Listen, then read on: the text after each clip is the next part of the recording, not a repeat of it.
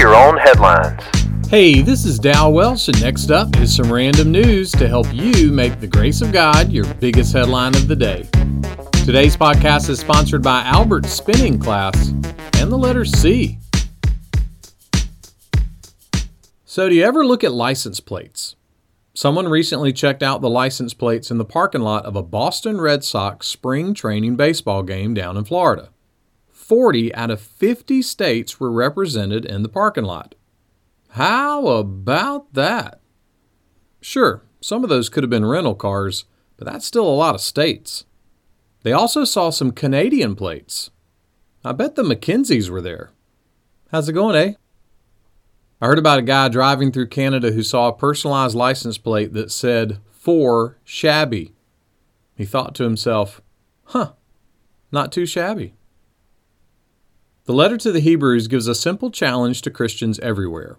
It goes like this: do not neglect to do good and to share what you have. Technically, Christians all have the same license plate, and it represents the eternal state we will live in forever. And that reality is why we can always be energized to do good and share what we have. Someone put it kind of like this: try to look around with the eyes of Christ for the lonely, and reach out and love them with the love of Christ, because God empowers such unexpected love. So, look around at the variety of license plates, and look around with the eyes of Christ. Doing good and sharing with others, especially the lonely, can generate the power of God's love. And the power of God's love? Well, it's not too shabby. Make that one of your headlines today.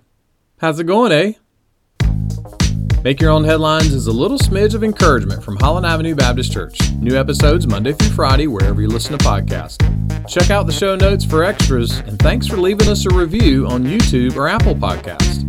And for sermons and more, visit hollandavenue.com.